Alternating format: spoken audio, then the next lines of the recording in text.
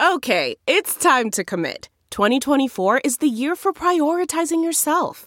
Begin your new smile journey with Byte, and you could start seeing results in just 2 to 3 weeks. Just order your at-home impression kit today for only $14.95 at Byte.com. Byte Clear aligners are doctor-directed and delivered to your door. Treatment costs thousands less than braces. Plus, they offer financing options, accept eligible insurance, and you can pay with your HSA FSA. Get 80% off your impression kit when you use code WONDERY at Byte.com. That's BYTE.com. Start your confidence journey today with Byte. I'm Jenna Ellis, and welcome to Just the Truth podcast, sponsored by the Thomas More Society, which is a not-for-profit national public interest law firm dedicated to restoring respect in law for life, family, and religious liberty. You can find them at thomasmoresociety.org. So, breaking this week, my good friend and soon-to-be New York's best friend, Andrew Giuliani, has announced his run for governor against Andrew Cuomo. Well, as I told him yesterday, somebody should. Absolutely, we need to take New York back and make sure that that lying creep, Governor Cuomo, is out of office. So this is what Andrew Giuliani posted yesterday. From the Montauk Lighthouse Beacon, protecting our shoreline, to the wondrous falls of the Niagara, to the eternal torch of liberty, New York is a historical gateway to America. The character of New Yorkers, bold and brash, making possible the impossible. Like our mighty waters, we New Yorkers are facing turbulent times. Some elected to lead us say our best days are in the past, that New York's glory is behind it. Their very policies are like self-fulfilling prophecies. What an honor and pleasant surprise during these hard times. I thank the International Academy for this incredible award. At the first sign of a problem, they choose to shut us down. They take away our freedoms. They quarantine healthy people. They ask for help, and when it comes, they don't use it. They send the sick to infect our elderly. But who cares? They died. And then they try to cover it up. They promote women's rights. No woman invites sexual abuse ever. But they exploit and harass them.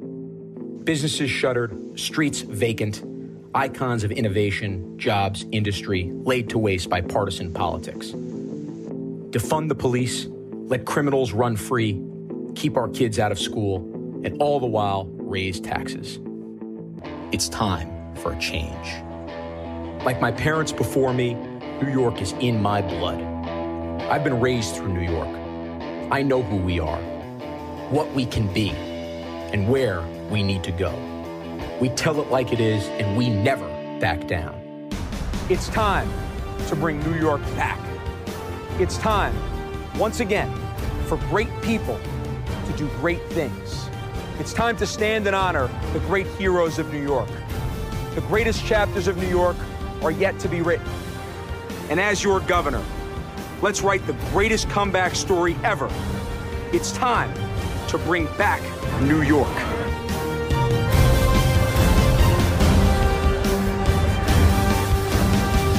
Giuliani, bravo. I am so inspired by this. Thank you for running, and thank you for joining me tonight on Just the Truth. Jenna, look, thank you so much for having me. As you said before, you're a great friend and a great American.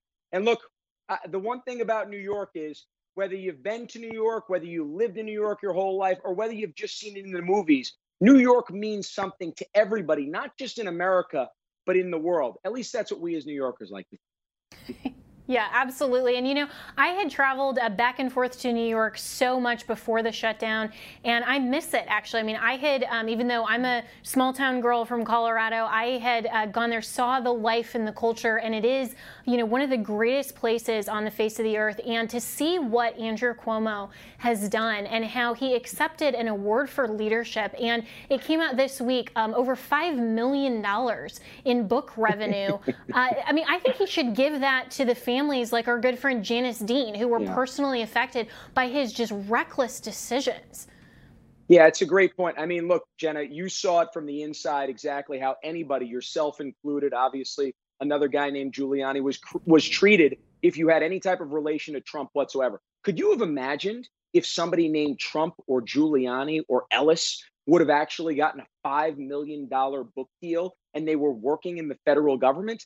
I mean, it would be unbelievably, like the media would not be able to handle it. So the fact that they're just letting this go and sweeping this under the rug, the same way that they're sweeping under the rug the fact that Andrew Cuomo is responsible for at least 9,000 of those 15,000 senior citizens' deaths because of his ego. Donald Trump sent up USS Comfort. Andrew Cuomo did not want to use it because he did not want to give Donald Trump the political win. That's ego, and that's what cost those senior citizens their lives. It's time for a change, as I said, and that change has to happen in 2022. Absolutely. And I am so grateful that you are stepping up to the plate and actually calling him out like so many people have, but you're calling him out in a very different way. And I think that you're going to win this. And I'm waiting, Andrew, for, the FBI raid on Andrew Cuomo's house. I mean, where is that? Where is, with all of the ridiculous hypocrisy from the government, like you said, why aren't they holding him accountable? It's a complete double standard, right? I mean, just think about this. Let's go back to the way that they treated James Clapper for lying to Congress, the way they treated John Brennan for lying to Congress. Let's see what happened to that. Nothing, absolutely nothing happened because there's a D in front of their name. The Justice Department, and you've seen this from the inside, Jenna, the Justice Department has been completely not just politicized, but corrupted at this point. And that is, it's not America. My wife is from Lithuania. Her mom lived 46 years of her life under Soviet oppression. And she says herself that the press today is closer to Pravda than it is a free press in the United States. That needs to stop. It needs to be turned around. And it's why leaders like yourself who go out there and fight that fight every single day. It's why we need other young leaders like myself to get in and run for office and, frankly, to go win, which we're going to do. Yes, and to stand up for truth. And you and your family have a legacy throughout American history that you have stood up for truth, have faced the odds, have always overcome every challenge.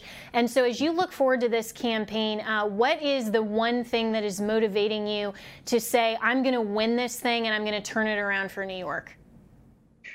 I always believe that New York will be turned around. But the truth is, if we don't act in 2022, that turnaround is not going to happen until we're grandparents. I want that to happen now. I want my kids to experience and see the turnaround that I, as a child, saw in New York City.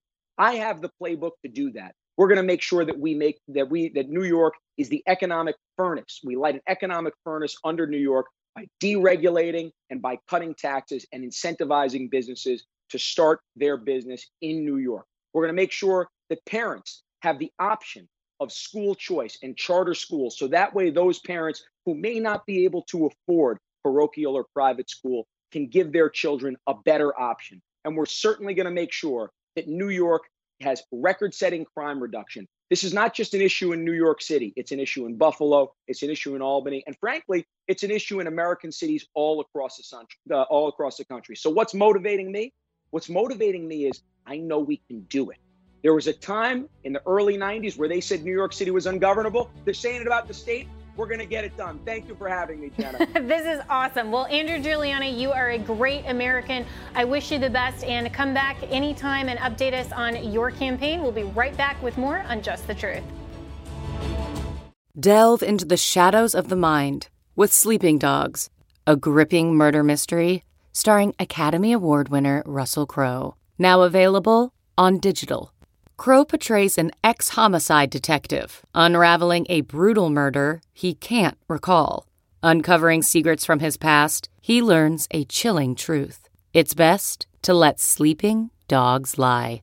Visit sleepingdogsmovie.com/Wondery to watch Sleeping Dogs, now on digital. That's sleepingdogsmovie.com/Wondery.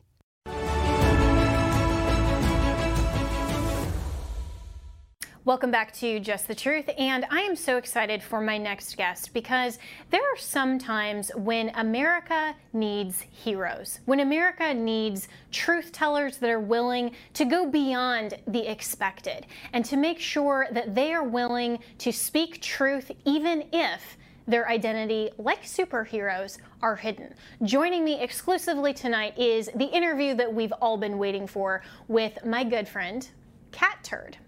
And our good friend Il Donato Trumpo, or El Presidente, provided this exclusive clip for Walk On Music.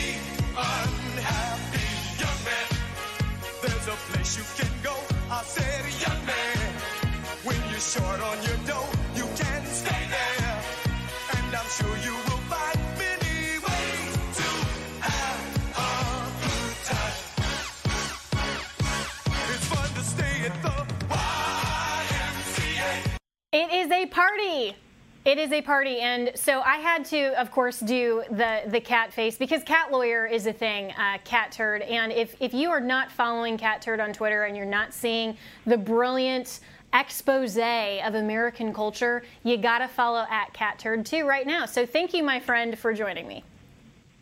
Hey. What's happening? Well, I just love that it is a party in here. And, you know, I have to ask you, how did this persona develop? Because anyone who, well, if they're not following you on Twitter, they have no idea what we're talking about right now. And they're thinking, oh, my gosh, what's going on Just the Truth? But for everyone, all of your fans out there, they want to kind of know what's the story behind your superhero status? Well, the truth is I've never been on any social media before in my life. And it was I've only been there about 2.5 years now, about 2.5 years ago. And I just decided one day to join Twitter. I didn't know anybody on Twitter. Like I said, I'd never been on social media before. I was 54 years old at the time.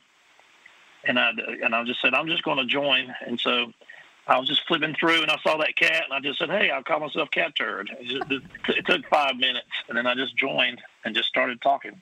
Wow. And when did this really take off? Because you now have a podcast, you've written books that are bestsellers, even more than Hunter. I think that you have sold more books than Hunter Biden. Shocker, of course, you know, that because everyone, of course, is interested in Hunter's book. But, you know, how did this kind of develop that this really took off as a persona? I really don't know, you know. I remember the first month, it was like, one time I was like, man, I got 10 likes. I'm jamming. I'm a superstar. I got 10 likes. And it just, I don't know when it just kind of took off. It just started gaining momentum. You know, my first blue check mark that followed me, though, was Cousin Eddie. So it's all, you know, you can't lose when Cousin Eddie's your first blue check mark that follows you. Yes, that's amazing. And then Randy you Quay. Really? Oh, my gosh. So who are some of your most prominent blue check followers? Who follows me? Who are some of your most prominent blue check followers? Yeah. Tom Fitton and Don Jr. Nice. James Woods. See, you got Jenna Ellis. Oh. Yeah. Oh, yes. Don't put me in the blue check category. That's almost a negative. But thanks. Yeah. But so you know when you talk about all of the things and the culture and the commentary, I think what a lot of people like about you and why I retweet you so often is because you're willing to stand up and say things and call things how they are and to just cut through all of the mess of the liberal ideology and just stand up for the truth. And so, I mean, so what kind of is the mindset, I guess, behind this? I don't know. You know, I've been into. I was a musician most of my life. People don't know that. I was a singer and a songwriter and a guitarist. And you know, when you're a musician, 30 years ago, you have to learn to do something like build decks or something because you don't make any money. So it was early 90s, and we used to sit up and do construction, and I started listening to Rush Limbaugh, and that's when I started getting into politics real big. So I'm a Rush baby. That's great. So many of us are. Yeah, and so I've been into politics, and I don't know, you know, I'm just a simple old country boy, and I just kind of say it like it is. And, I like to throw, you have to keep your fun in this. Liberals like to suck the fun out of everything. So you got to make it funny. You got to still, nothing makes them more mad than if you're having fun and you don't take them seriously. Yes. They hate that.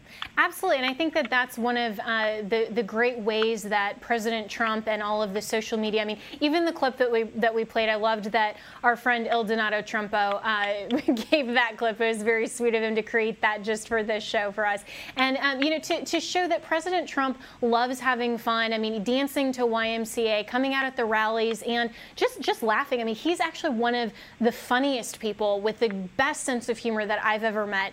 And you're right. I mean, liberals can't stand that because they live in this universe that is so dictated by hate, that's so dictated by negativity, and they claim to be the most tolerant people in the world, yet they're the ones who have fear around every corner, like with the coronavirus. I mean, you've been a prolific tweeter on calling out the ridiculousness of Dr. Fauci and masks and all of that. So, I mean, talk about your perspective on Fauci and the coronavirus. I was one of the only ones on Twitter. I mean, there was a bunch of conservatives too at the time saying, let's just do 15 days.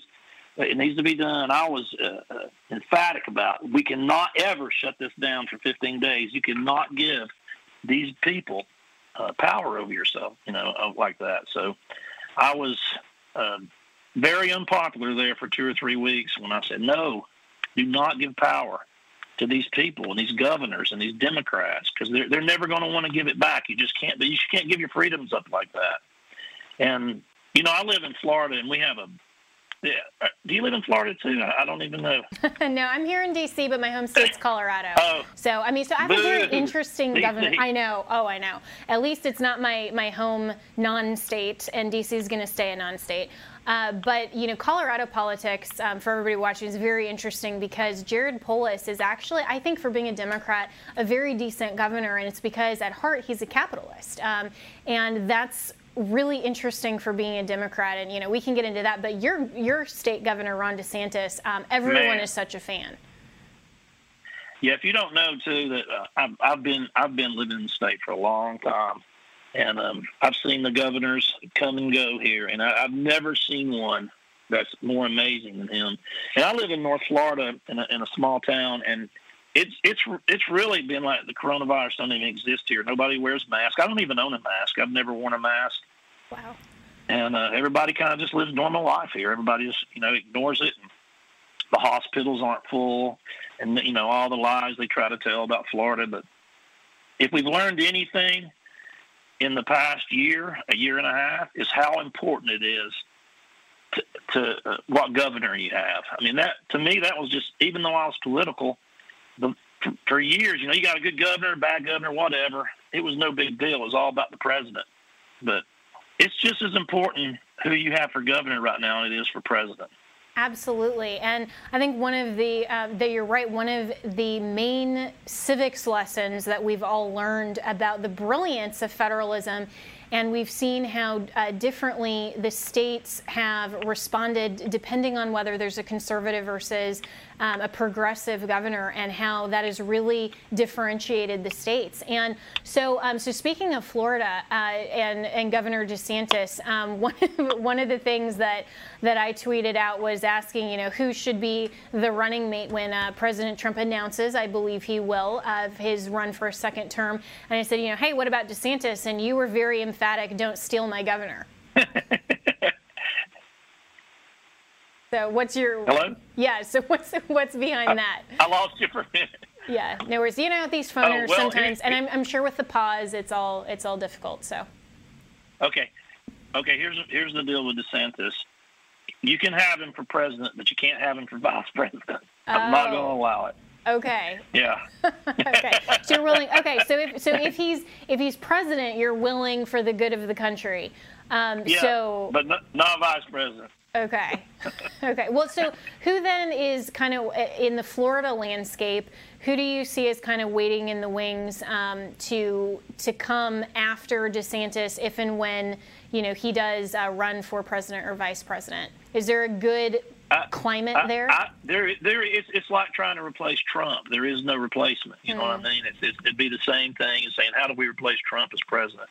You can't. And I'm hoping, and I want Trump to run, period. I want Trump to run, and I want him to win back the White House. But I just don't want then after he wins for his last term, then I want DeSantis to run for president. Yeah. But I just, we need him here. We had, you're talking about all this election fraud and all this election shenanigans going on. He did. I mean, we had Rick Scott before him. He didn't do nothing. He just kept. We had the biggest cheating zone in the world in Broward County, Florida. Everybody knew it in the United States. Brenda Snipes was there. And I don't care what election we had, if a Republican was winning, they would count in that county for a month. I mean, this has been going on for 20 years here. And so they would count. I mean, Ron DeSantis won by like 130,000 votes on election night, and they just kept counting in Broward County and kept counting. It got to 100, then 80, then 60, then 55. 4 weeks later, we're going, man, what are they doing? Yeah, this is nothing new. And, we're going to have to take a break right here, but we will be back to talk more with Cat Turd, my good friend, here on Just the Truth. Okay, picture this. It's Friday afternoon when a thought hits you. I can spend another weekend doing the same old whatever, or I can hop into my all-new Hyundai Santa Fe and hit the road. With available H-Track all-wheel drive and 3-row seating, my whole family can head deep into the wild. Conquer the weekend in the all-new Hyundai Santa Fe. Visit HyundaiUSA.com or call 562-314-4603 for more details. Hyundai, there's joy in every journey.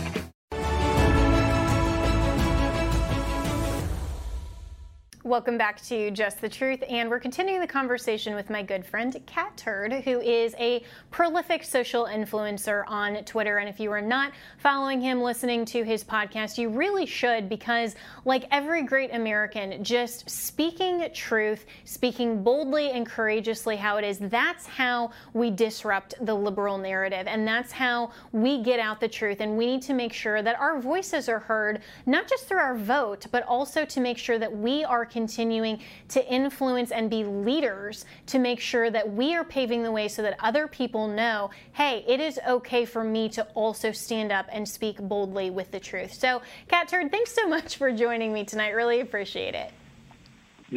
Thank you for the invite. Yeah, this is great. And it was great this came about because I think you messaged me the other day like, hey, when am I going to get the invite? And I thought, oh my gosh, I have finally landed the interview when Cat Turd is asking to come on the show. So, the biggest interview of your life. Oh, 100%. I mean, like I told you, you don't see any of the other networks that have the exclusive with Cat Turd. So I feel very special that you are joining us tonight and giving all of us here at Just the Truth this opportunity. And I want to ask you about the future of the GOP. I mean, we were talking in the last segment about Florida, the landscape there, why Ron DeSantis has been such an effective governor. I mean, he stands for truth and principled American values. And so as we look at kind of what I think the mainstream media is accurately describing as a split in the GOP. You have the old establishment people like Liz Cheney, you just have, the beef with Trump. You have the rhinos who really are liberals. They're not conservatives. But then you have this huge majority of MAGA, America First, Trump supporters that genuinely understand what it is that we're preserving. So where do you see the future of the GOP? Well, this has been a hard one for me because I've always supported Republicans and I've always tried to change them from within. And I was edging on third party time, although I know a third party can't get anywhere. I know the old arguments, but I am so tired of voting these people in. And then just the first day, it's just like day one. But I remember we have Marco Rubio here, and he got swept in on the Tea Party wave. Here in Florida, and he was going to be, like a Donald Trump. He was going to be this and that. And then the first week he sold out and supported amnesty.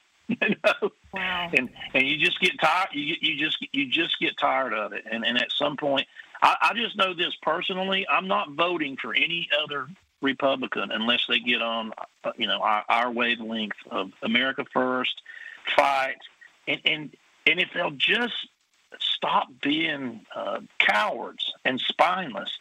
Look what back to Ron DeSantis. What he's done to this state in 2 years is remarkable. I mean, he's cleaned out. The first thing he did is went down to Broward County, fired everybody, and everybody started, here comes the liberal press piling on. But does he care? Nope. I'm going to fire everybody. He goes in there and clean house. And then, I mean, he is also, he has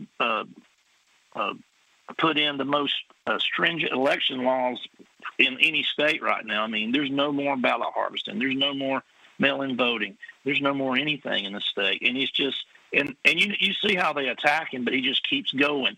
And if we could just imagine having 46 senators like him and 200 and something House members like him. I mean, we'd be unstoppable, but they're so weak. It drives me crazy.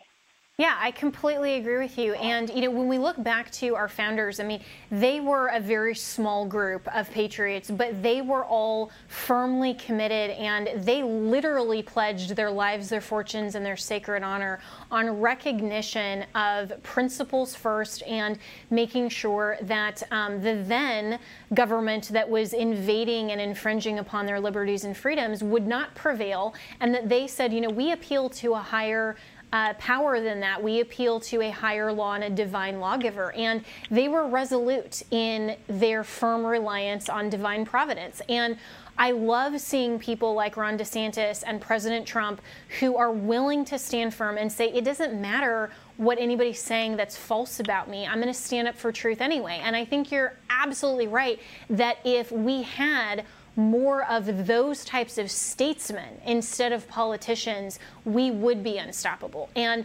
do you see any others that are of kind of that same ilk in Congress or among the state governors? So like Kristi Noem, for example, I was really excited about her when I was there at Mount Rushmore and heard her speech that was very much on the founding principles, but then she's kind of been wishy-washy on some of the other issues.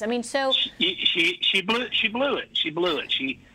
It was on the transgender rule, and then she's like, "Well, the lawyers say this." That's not how you do it. That's not how Democrats fight. It's principle. You don't veto that. You sign it, and that's it. And then since then, 20,000 other states have signed the same thing. Republicans. Now she looks foolish, but you just cannot be weak like that, even for a second. You have to stand firm and realize these people play for keeps. These liberals, they're brutal. So yeah, absolutely. And absolutely. And this is something where you always have to do the right thing. And, she should have just said, fine, I'll see you in court and defend that, especially when it was model legislation. Yeah. What's she so afraid of? It's going to be in court anyway. That's it. You sign it, don't sign it. It's going to be in court anyway. So what's your point? Right. I don't know. And look how fast everybody kind of dropped her, because and everybody just takes this big sigh and says, here we go again with another one. And it just, we're tired of it. Just do what you say you're going to do. Like you talking about the founding fathers, they had their lives and their families' lives. They could have been shot and killed and hung and tortured and killed, and now we got Republicans that are scared to be called racist by Rachel Maddow. Right. It's like, if that's the worst thing that happens to you, actually wear that with a badge of pride and say, wow, some liberal idiot is calling me a fake name. I don't care. I'm going to move forward. And, we live in such a culture of pansies, and in a culture of cowards, that the worst thing is words being such an offense. And I think it's terrible, but I also think that, like you, and like me, there are millions of Americans who are tired of it. And I think we are seeing kind of a resurgence of the courageous America that says, no, we're willing to stand firm on principles of liberty. Yeah, and if you're gonna get out there and like me and you, how many times you get cussed out and called evil and every name in the book every day? I do too. It's part of it. You just gotta stand strong. If you're going to get out there, you're going to get attacked. So just don't worry about it. Mm-hmm. So it sounds like you're not regretting or ruining the day that you decided, hey, I'm going to open up a social media account as Cat Turd. So, I mean, are you enjoying the prolific social media influence and a way to actually influence the conversation? Oh yes, I love it. I'm someone who in real life laughs and jokes, and the people I hang around, we all just do nothing but laugh and joke and have fun. And that's what I've been trying to tell everybody. Just don't let the liberals suck the joy out of your life. They're joyless, they're miserable, and they want you to be joyless and miserable too. So just have fun. And Joe Biden's in there now, but we can still have fun. We can still fight in our own way. And everybody has their own way to fight. I do it through humor and through this and that, and other people do it different ways. But you need every tool in the toolbox to fight this, Mm-hmm. So just whatever you bring to the table, bring it, but get in the game. Yes, that's really wise words. And, and you have a podcast now that is, one of the most listened to. And, talk a little bit about what inspired that and what topics you cover. Well, my podcast is on Patriots in Tune, and we're on different venues of things all the time because YouTube wants to ban us, you can't say anything on YouTube anymore. So we skip around a little bit on Rumble and everything we can get on. But yeah, I was a guest host on Patriots in Tune with Jules and Toots. That's their name. One's from California, one's a New York guy, and I'm kind of a redneck here in North Florida. So we just had fun, the show I done, and we just have a good rapport between us three. And we just have fun. I don't know what we're going to talk about every week. They plan the show out. It's every Wednesday from 1 o'clock Eastern to 2 o'clock. And now we're adding another hour, so it's going to be from 12 noon to 2 o'clock every Wednesday.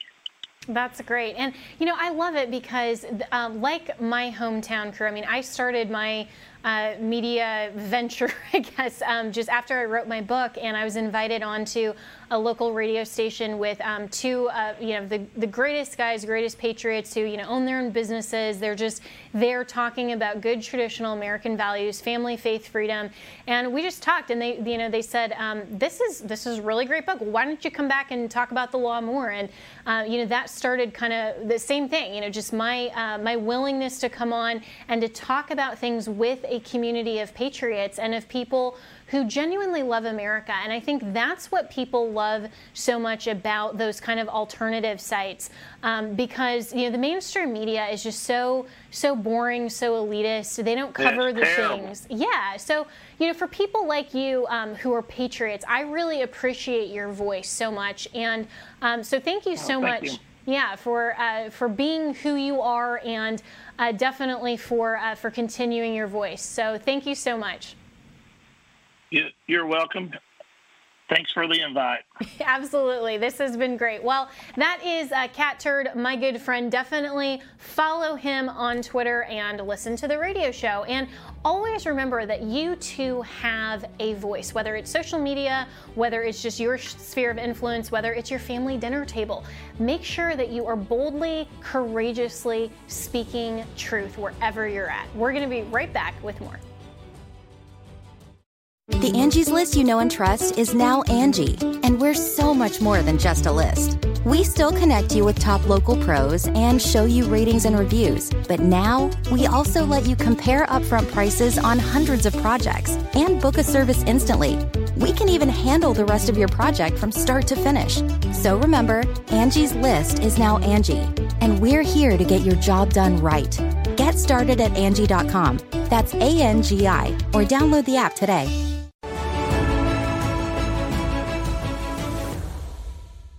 Joining me now is the author of a brand new book called Woke Inc. Inside Corporate America's Social Justice Scam. Really excited to read this book.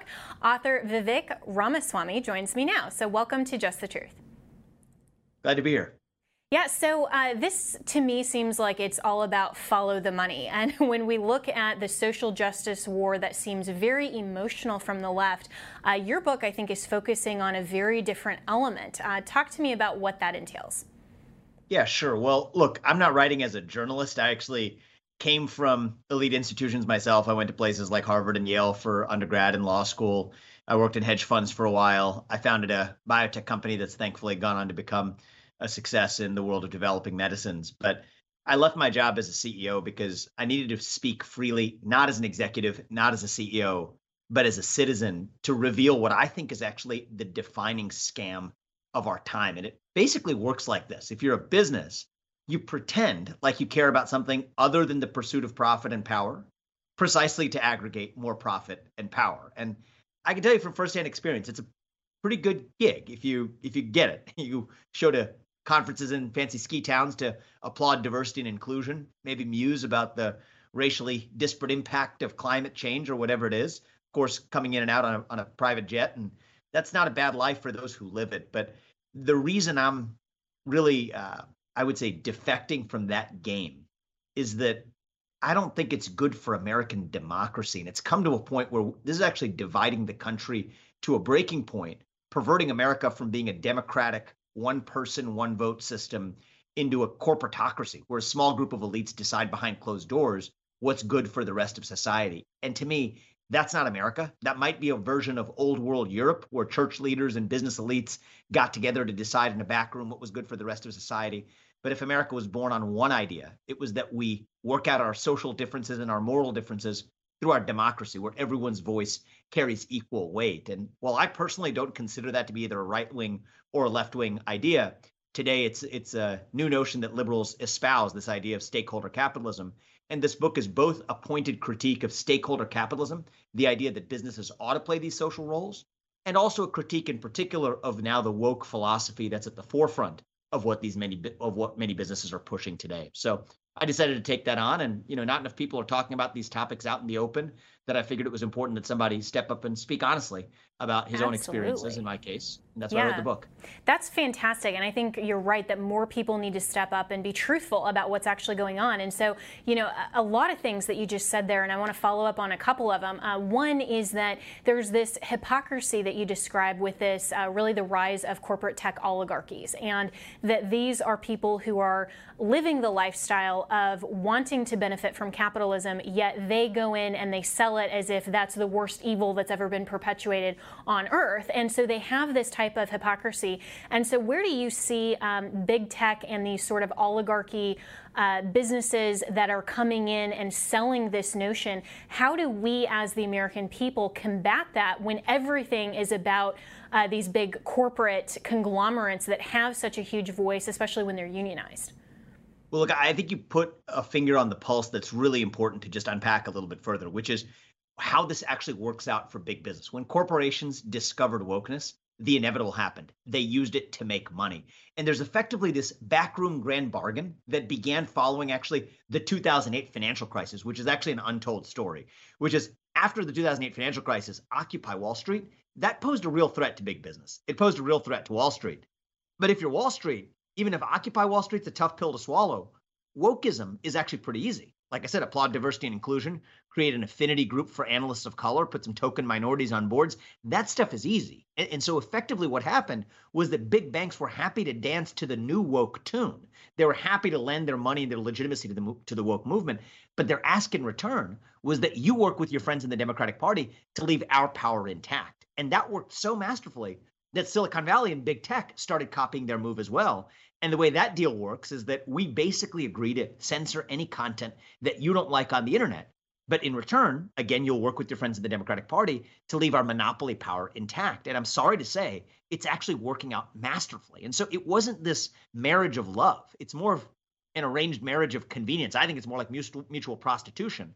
But the net result of that was the birth of this new monster, what I call the woke industrial complex, that was neither big government nor big business alone, but this new hybrid of the two that was far more powerful than either one alone. I think it's the most powerful force we've seen in the course of American history.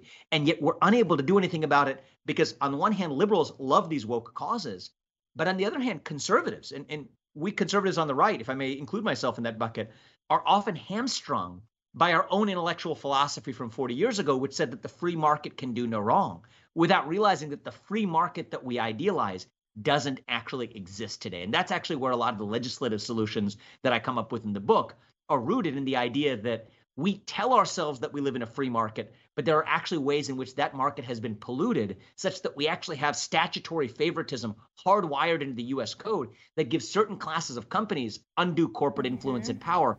And that's what we need to unwind and undo. I think it's the future of the conservative movement. Yeah, like Section 230, for example, if we're talking about big tech. But we also, I think you're completely right that we have this problem of the free market, and we also have this problem, frankly, that's written into the Bill of Rights and the Constitution, which is the freedom of association. And so when you look at things like Citizens United, for example, that says, okay, well, if everyone can invest their money in politics however they prefer, and that's true democracy, which is having a voice with our finances, what's the problem with aggregating our power together? And instead of one person with $1 individually contributing, we have 1 million people with $1 million, for example, or fewer people with stronger dollars that can aggregate themselves. And so now we have this problem, I think, of this sort of freedom of association that has basically given this unlimited power to oligarchies of corporations. And so how do you see that shaping the legal landscape? Yeah, so I think the legal landscape is actually there's low-hanging fruit that's pretty simple. First, you go after abuses of the law themselves. So let's talk about Section 230 for a second, because it's often misunderstood. Effectively, what is happening today with big tech censorship isn't the idea of a private company simply deciding on its own to allow what content to allow on its website or not. That'd be fine if they were operating as actual private companies. But what's actually happening today is something far more perverse, which is that these so-called private companies are actually being goaded into censoring political content on one end of the political spectrum by the people who are in charge in the House, in the Senate, and the White House. It's now single party control. And that's actually when we have seen big tech censorship pick up most aggressively, because every few months they're now called before Congress, before the Senate to testify. And they say, hey, if you don't go out and censor hate speech and misinformation, as we, the party in power, define it, we're going to come after you. We're going to break you up. We're going to regulate you. We're going to make it swift. Those are almost exact quotes from recent testimony. These guys then fly in their private jets back to the other coast, and they do exactly what their Democratic overlords told them to do. But by the way, there's also this special form of protection, Section 230 immunity, that gives them liability shielding at the state level to go out and do exactly that. So my view is if you apply both this legislative threat as the government and you provide this legislative carrot, again, as the government, that's really just state action masquerading as the action of private enterprise. And if that's the case, then there's actually longstanding Supreme Court jurisprudence that says that it ought to be bound by the same standards as the U.S. government itself, namely the U.S. Constitution and the First Amendment. So my view for a legislative solution here is even to make that clearer, I think we could litigate those cases in court right now on the basis of case law. But if we really wanted to make it clear, we could amend Section 230 to make it an opt-in statute, to say that, hey, you can't have it both ways. If you really want to operate as a private company without this special form of protection, go ahead and do it. But that doesn't mean that you ought to benefit from it. Yeah, well, we're going to take a break here, and we'll be right back with more with Vivek Ramaswamy and his brand new book. You don't want to miss this.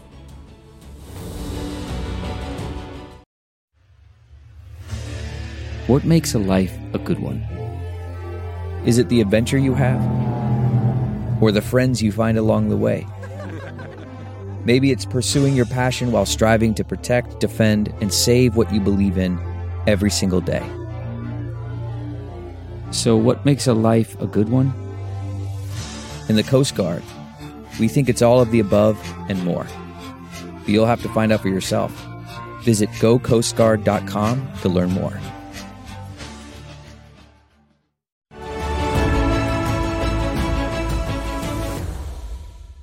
Welcome back to Just the Truth, and we're continuing the conversation with Vivek Ramaswamy, who is the author of the brand new book, Woke Inc. Inside America's Corporate Social Justice Scam. So, Vivek, I think this is such an important conversation for people to actually recognize how the oligarchy of the free market, as you've described it, is actually undercutting democracy. And before we left, you were talking about the Section 230 amendments and some of the really easy, low-hanging fruit fixes. Why isn't the GOP doing this? Well, look, I think the Republican Party has long been a party that's a front for corporate interests. And I think if there's one good thing that comes out of this new divorce between the right and corporate interests, it's that we might actually be able to have an opportunity to have a party that represents actual conservative values. Personally, I don't even know what it means to be a Republican right now. I don't call myself a Republican for that reason. I call myself a conservative. But I actually think that this sad state of affairs could actually result in an opportunity to reinvent a party that actually stands for a political set of values rather than what a corporation or what a given person says on a given day. But let me give you one other example of what a policy that I'd love to see the GOP spearhead that nobody's had courage to take up yet, but which would actually be really simple and goes to the essence of our current moment. And that's this. Corporations today, in the name of operating in the free market, are actually firing everyday conservatives for their points of view expressed at work or even increasingly expressed at home or on social media or on their own times. And even if they're not firing them, people are speaking in a way that they know that they're operating under the shadow of possibly foregoing a promotion, possibly foregoing their job. And to me, you don't have to choose between the American dream and free speech, the ability to express yourself and putting food on the dinner table. America's a place that you get to have both of those things. And so to me, an easy solution to that is to add political belief right there next to race, sex, religion, and national origin in Title VII of the Civil Rights Act of 1964. As a protected class, yeah. Absolutely. Either we have no protected classes at all, or if we have protected classes, then there's no reason that you ought to be able to discriminate on the basis of political belief when you can't discriminate against somebody because they're black or Muslim or gay or Asian or whatever. I think we ought to apply those standards evenly. And I think that's the calling card for our moment. Same thing I told you with respect to Section 230 protection. You can't have it both ways. Either we believe here in the free market being able to do what it does effectively on its own, or we don't. But if we don't, then we ought to apply those standards evenly. And I think that's actually the calling card for the new conservative movement, is to really level the playing field when it comes to applying our laws evenly, rather than accepting the one-sided regulation that we've seen in the past. Yeah, and I think that absolutely makes sense, because if we look at the context of, for example, religious discrimination and saying these are sincerely held religious beliefs, well, politics has become essentially a religion in today's society. And so it's very similarly saying that our sincerely held political beliefs cannot be a cause for discrimination in the marketplace. But also, you know, moving forward to some of these ways that we're participating in the free market as it's kind of defined in America. But I think that you said this really well, that there's not really a free market in the sense that our founders contemplated when you have these big companies that are basically running everything. A lot of conservatives have turned to boycotts on things. Do you think that that's actually an effective strategy when you have a couple of big corporations that are largely running a lot of product in the marketplace? So I understand why people are turning to boycotts. On principle, I'm not a fan of consumer boycotts, and I'll tell you why. I think the thing that we ought to restore is a marketplace of ideas where we engage in open debate, open disagreement, open dialogue. That ought to be the way that we settle our most important political questions. And instead, what we've seen is on the emergence now in the progressive left of the idea of using force as a substitute for open dialogue and debate as a way of settling our ideas. I think that has completely killed our free speech culture in this country. According to the Cato Institute, over 60%, Jenna, just think about this, over 60% of Americans are afraid to express their true beliefs in public because of the current environment. That's not America. That's a distortion of it. But to me, I don't think the right answer is necessarily to fight force with force. I think that we have to think about other deeper culturally curative solutions. The answer, the analogy I sometimes use is it's like fighting terrorism abroad, right? We fight terrorists who are willing to strike civilians, who are willing to strike children.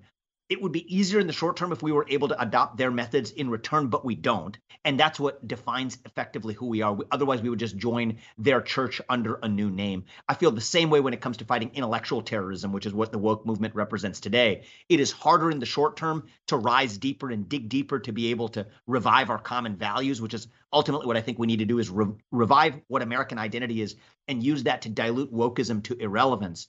I understand where people come from when it comes to consumer boycotts, but both from the standpoint of effectiveness, but more importantly, from distinguishing the essence of what we're trying to accomplish. It's actually to restore the power of our democracy rather than to cave into using market force, using one side, using the same weapons as the other to fight it. Yeah, that makes perfect sense. And I think if you look at the Democrat strategy and the leftist strategy, they have so many different angles that they attack this problem. And it seems like we've been talking about with the GOP, we're just not as organized, and we don't have ways of incrementalism to roll these things back. We don't stand up as boldly. We're afraid, frankly, of being canceled or being called names like, racist or insurrectionists or any other sort of philosophy, white supremacist, what have you, rather than having a more comprehensive strategy. So in the last just about minute that we have, what's really the bottom line of your best solution that you propose in the book? I know we've talked a little bit about legislative as well, but some of the things that individuals can do right now to combat wokeism. Look, I think that there's a lot of legislative solutions I discuss in the book, but that's really just symptomatic therapy. What we really need is a cultural cure. I think one of the areas begins with actually civic education. Instead of just remembering all of the ways we've fallen short of our ideals, in the process, we've actually forgotten what those ideals even were in the first place. And I think we need to revive our shared sense of history. We've spent a decade celebrating our diversity, so much so that we've actually forgotten all of the ways in which we're the same as one people. And I think if the 2010s were the diversity decade, then let the 2020s be a new decade, including through civic education, of reviving those shared ideals that bind us together. And if we can do that, we'll dilute wokeism and critical race theory to irrelevance, not just by stamping it out, but by making it seem silly in comparison to that common American identity that we all share in common.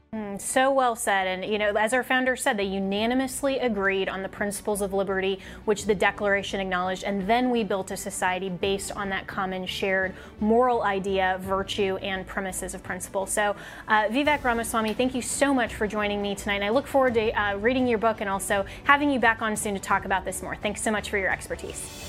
That's it for this episode of Just the Truth. I'm Jenna Ellis, and we are sponsored by the Thomas More Society, which is a not-for-profit national public interest law firm dedicated to restoring respect in law for life, family, and religious liberty. You can find out more about the Thomas More Society and the incredible work that we do there at thomasmoresociety.org. And I will be back tomorrow and every Monday through Friday here on Just the Truth.